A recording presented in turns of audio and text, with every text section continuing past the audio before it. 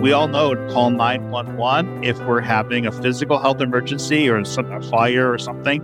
And 988 is the new national 3-digit number for anybody who's having a mental health or a suicide crisis, that they could pick up the phone and call, and there'd be somebody on the other end of the phone to talk to. So there are trained counselors, and then states and localities are also building capacity to be able to respond to people who need response. And so that's another huge area that National Council has been focused on, because our members provide those kinds of crisis services around the country.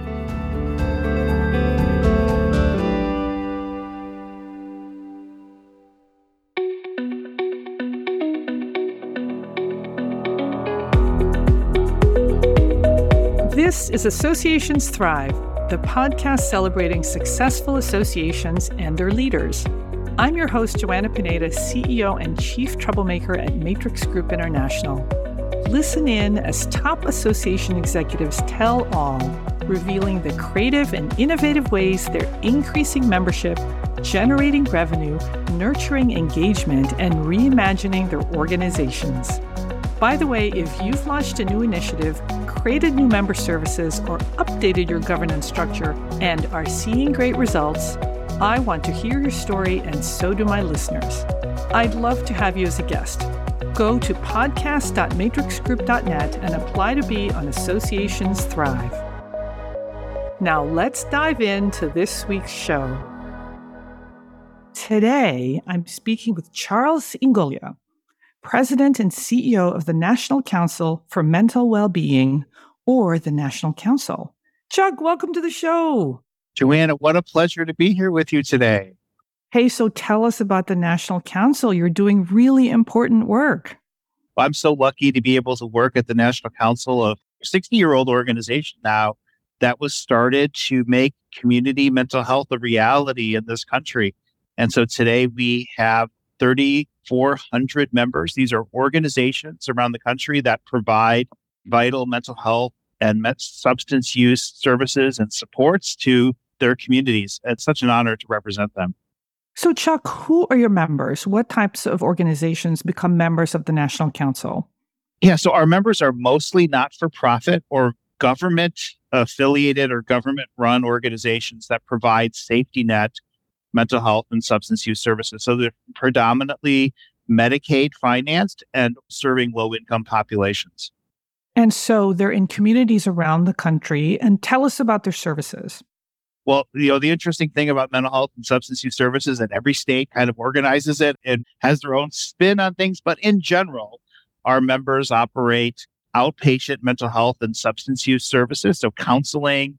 And then for a lot of people with more serious mental illnesses, there are these, kind of other kinds of services they might get, like assertive community treatment or psychosocial rehabilitation programs. Our members also run everything from like detox to residential substance use treatment, provide recovery support services. So it's a really wide range, and it's a wide range of organizations. So in some places, it would be like, you would think of a community mental health center, and other places it could be a Catholic Charities or a Lutheran Social Services. Every state is a little bit different about who they contract with. But the goal, right, is to make sure people get the prevention, treatment, and recovery services that they need to lead whole and complete lives, to have mental well-being. Chuck, during the pandemic, mental health was of huge concern. So what was that like for your members? Oh my gosh. Well, I'll just tell you, Joanna, like the first week that everything shut down, it was a Sunday night, about 8 p.m., and I got a call from my board chair saying, Chuck, if you don't fix telehealth reimbursement, all of your members are going out of business. So you could imagine that lit a little bit of a fire under me. And we got very involved in making sure that telehealth was available. So what you were trying to do really fast at the start of the pandemic was allow telehealth to take place and get properly reimbursed, because people couldn't leave their houses, and yet they needed medical care and they needed mental health care. Absolutely. Early on in the pandemic, we were just collecting information because, again, every state has their own way of doing this. And some states were thinking about it in a very narrow way. And what we were able to do is collect information for, like, how was New York doing it? How was Wisconsin? Put that all together and share that. And then we have a network of state associations they could then go and use that with their regulators to say, hey, maybe we don't need to be so narrow. Look what so and so is doing. And you can imagine, Joanna, if you remember early in the pandemic, Congress was passing laws that had implementation dates before anybody could put out regulations. So there was just so much confusion. And so, early in the pandemic, we just had spent a lot of time just trying to answer people's questions. We had weekly calls with our network of state associations and just trying to keep them informed the best we could. Wow. Hey, so we're climbing out of the pandemic, I think. Gosh, the cases are rising again, but CNN says it's not bad. But anyway, we're climbing out of the pandemic. Some say we're out. So what are the mental health issues today as we're getting past COVID, or at least the pandemic part of COVID? I think about it in two ways, Joanna. First of all, the federal agency responsible for mental health and substance use in this country is called SAMHSA, the Substance Abuse and Mental Health Services Administration. And they've said for years that mental illness and substance use disorders are real, common, and treatable. But I don't think it's been since the last couple of years that most people actually understood or kind of had any kind of frame of reference for that. If there was anything good that came from the pandemic, is that more and more people realize that issues like depression and anxiety happen and that there are ways that you can get treatment and get better. There's more incidents, people are reporting more that they're feeling anxious or depressed, which makes sense, right? Social isolation has consequences. Think about how disruptive all of our lives were in terms of accessing work, school, friends, other kinds of support. I've been also equally amazed at the amount of support that Congress has brought forward in terms of new programming and funding. I could say in 2007 was the Senate Health Committee, Health, Education, Labor, and Pensions Committee had a hearing on mental health. And that was the first hearing on mental health that they had in 10 years. Wow. Last year, there were so many hearings in Congress about mental health and substance use issues, we couldn't barely keep track of all of that. And so we've seen, that kind of a huge change in terms of interest as well as investment. Hey, so Chuck, before we get into the things that the National Council is doing to thrive, and thriving you are, let's talk about your journey. So how did you get to become president and CEO of the National Council? Luck, Joanna, and, happenstance. So, I'll just start at the very beginning. I moved to DC as an 18-year-old kid from suburban Detroit, and I started volunteering at a shelter for homeless women and was very confused because it seemed obvious to me that a lot of these women had mental illness, and I couldn't understand why they were homeless. And I started hanging out with the social workers there, trying to take them to get more stable housing, and was just surprised at the way systems worked. It didn't really seem to help people. And so I made a decision to major in social work, and I wanted to do policy. And I got my social work degree. I was working at a clinic in DC, and a friend of mine was the president of an association. And I got a job at his association, and that just started this journey of working at a number of different associations in DC and working for the federal government for a while. And then I ended up here 18 years ago, and somehow 4 years ago, I became CEO. It's been an incredible journey, one I could have never anticipated. So Chuck, what kind of positions have you held at the National Council that led you finally to the chief exec job? Yeah, so I built our public policy department. So for 14 years, I was senior VP over our public policy and practice improvement departments. And those departments really focused on, working with Congress and the administration to influence legislation, regulation, payment policy. At the same time, helping clinics anticipate what's happening in Washington and what might that mean in terms of service delivery, but also hearing from our members about the challenges they were having and try to come up with solutions, regulatory or legislative solutions to help address those problems. Let's turn to the National Council. You are thriving as an organization. And one of the things that you say has really kind of fueled your success is a program you call Mental Health First Aid. So what is that? I mean, I'm like, a Boy Scout leader, and I'm trained in first aid and CPR, but you have something called mental health first aid. Yeah, so we have the opportunity to be the national implementers in this country of mental health first aid, which is an international program available in 29 countries. So we're the licensee in the United States to bring it national. Mental health first aid was a program started in Australia by a woman who was a nurse, and her husband is a mental health services researcher. And in midlife, this woman had a depressive episode and ended up getting hospitalized and was surprised that her fellow workers, other nurses, had a hard time talking about depression and talking about her treatment journey. And so she said, how do we come up with a way to normalize talking about mental health and substance use disorders, and also creating an environment where it's okay to ask for help?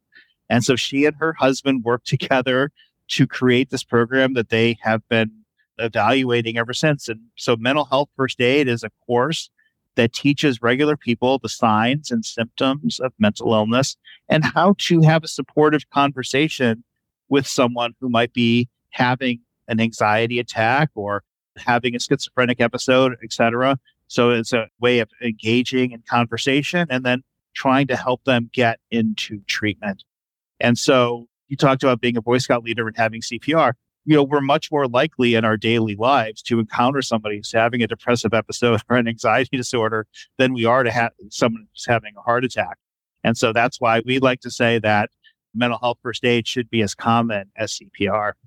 Chuck, how has this program fueled your growth? So, Joanna, you just mentioned earlier about coming out of the pandemic and how people responded. I think there's growing recognition across all sectors of our country that we need to do more to educate and to make mental illness and substance use accessible. And so we have school districts that are mandating mental health training for school personnel, and that's everybody from teachers to bus drivers to janitors, people who come in contact with children. So we see a lot of growth there. And also lots of businesses are just trying to figure out how do they better equip their managers and their staff to be supportive of one another. So that's been another area where we've seen a lot of growth.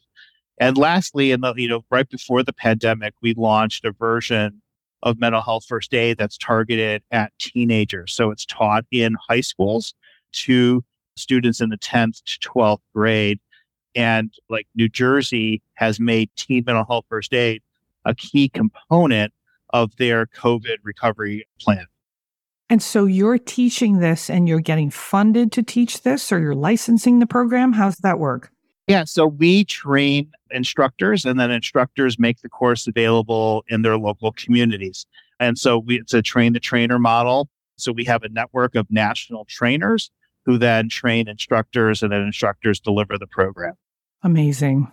Yeah, it's one of the things we brought mental health first aid to this country 12 years ago without any understanding of what the trajectory was. And we just trained over 3 million people cumulatively just a few months ago. Our goal is to train 22 million people. And there's a rationale behind that all of us have about 12 or 14 people in our lives that we're close to. And we figure if we can train 22 million people in this country, then every one of us is likely to have somebody in our orbit who's been trained in mental health first aid who can be a resource to us if we need it. Wow, what a great goal. It's a little daunting, but yes, we're working on it slowly but surely. You're on your way, though, if you've trained 3 million and you're growing. So congratulations. Thanks. Hey, let's turn to something else. So the National Council does a whole lot of advocacy. If you go to the website today, there's a headline that reads, President Joe Biden, Senator Debbie Stabenow call for improvements to mental health care coverage and tout success of certified community behavioral health clinics. Tell us about this. It sounds important. Well, first of all, they did this at an event in the East Room of the White House last week, which I had never been in before. It was a little mind-boggling to be there and quite humbling. I think if you look at the evolution of the mental health and substance use system in this country, it's historically been separate from healthcare and also kind of like the ugly stepchild. So it doesn't get as much, attention, love, or money. And so the notion of certified community behavioral health clinics is to create a corollary in our healthcare system to primary care. So within primary care right now, there are federally qualified health centers that provide really important primary care services all over the country. And certified community behavioral health clinics are the idea that mental health and substance use should be treated comparably, should have a similar kind of structure.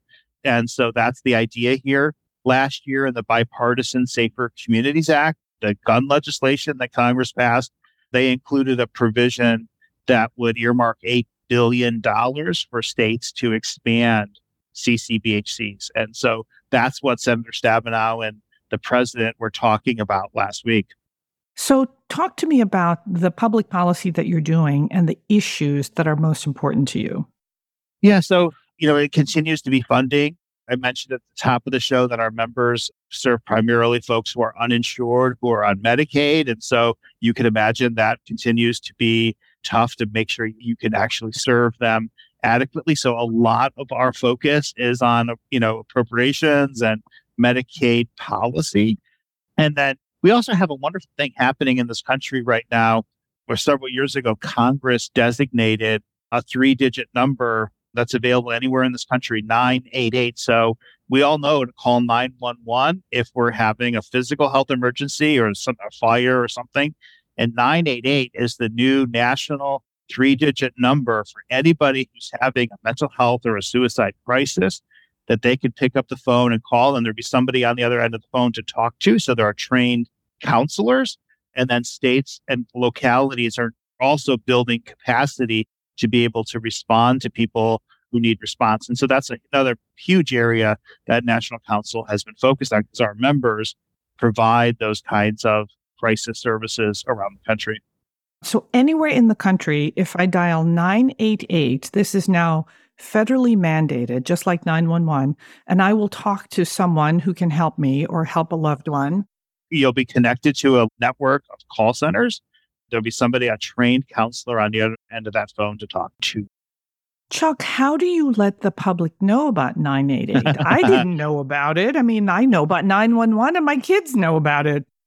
We just celebrated the 1-year anniversary of 988. And I think there's been two things. One, I think people have been a little nervous to promote it too soon, because we want to make sure we actually have adequate capacity. And Congress has really stepped up to strengthen the call center network.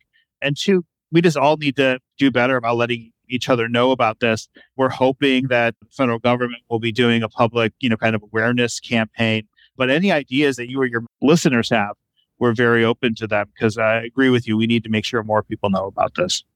So, Chuck, I'm going to tell all my clients, because pretty much all my clients care about mental health. They either care about the mental health of their members, or their members care for the mental health of others. So I will be sure and tell everyone about 988 and tell them to spread the word about 988. That is wonderful. Thanks, Joanna. You just had an annual meeting in May, and you're already starting planning for the meeting next year. So tell us about your meeting this year, because it was a big success. Yeah, it was a big success in terms of, our members don't get a lot of love, right? That they do really hard jobs. And so we try to make sure that our annual meeting is a celebration for them, that it's more than just education, that they also feel rewarded and respected for the work that they do. And part of what we do then is to make sure we have really great speakers. Rob Lowe kicked off our conference. What? I know. People were very excited. And, he's a person in long-term recovery from substance use disorders. And he talked about his recovery journey and really thanked our members for the work that they do to help people like him achieve recovery. Now, I will just point out, Joanna, that I spoke right before Rob Lowe, and the audience rated me a little bit higher than Rob. So the first time in my life, I might be more popular than Rob Lowe. Never happened again. But to any of you association folks, we also had Daniel Pink speak the next day about his new book, The Power of Regret. Amazing book. It's an amazing book. He's an amazing speaker who makes it really relevant and really offered a lot of concrete tips for folks. So I get nothing from this other than encouraging good speakers, but Daniel Pink was a home run. Chuck, did you try to do some new and different things to make this year's annual meeting a success or somehow different for the members as they come back to annual meetings? Well, one of the things we did, which we had never done before, is we offered meetups for different folks. So we had like an LGBTQ meetup, an African American, and several others. It was the first time we had tried doing that. And we got some positive feedback about the idea, maybe some suggestions for enhancing, how we go about doing that in the future. The other thing that we've done over the last few years is we've really tried to make our exhibit hall a place where people want to come. So we have all kinds of games and things that people can do there. And I don't know if other people do this, but probably the most popular thing that we have in our exhibit hall every year is a place where people can interact with puppies and then adopt them if they want to. The puppy park is always the most popular part of our exhibit hall. Where do the puppies come from? We work with a local organization that brings over puppies, and then you can actually adopt them. And every year, all the puppies get adopted. And I'm happy to follow up with you to give you that info. Oh, let's put a link in the show notes so that people can have a puppy park at their trade show. I'm going to a trade show if there are puppies running around or at least able to be petted. Yes, you can go in and spend time. Yeah, people love it. Chuck, we used to have dogs in our office when we were in Alexandria. And I could tell that when the dogs were in the office, that the stress level was lower. Because when people needed a break, they would borrow a dog, or you would see people like sprawled out in the hallway playing with the dog, and you could just feel their stress level going down. Yeah. And then we moved to Arlington, and the landlord said, we can't have dogs. And it was one of the saddest days of my professional career. Amazing. Hey, Chuck, before we go, how's membership? Yeah, Joanna, it's an incredible thing. We have an all-time high. We have 3,400 members. When I came in the National Council, we had 800. Last 2 years, we've had 99% renewal rate. So it's incredible. I think a lot of it has to do with the fact that, we worked really hard during COVID to get resources, information to our members. And then, some of the other successes we've had from a public policy perspective that people want to be part of that. So it's been incredible. Well, congratulations, Chuck. Thank you so much for everything that you're doing for the mental health community. And thank you to your members for what they're doing in our communities. I hope you'll come back and continue to tell us about the 988 journey and everything that you're doing. Joanna, it's a pleasure. And our members, these organizations that provide mental health services, they go above and beyond every day. And it's such an honor to be able to support them. So thank you.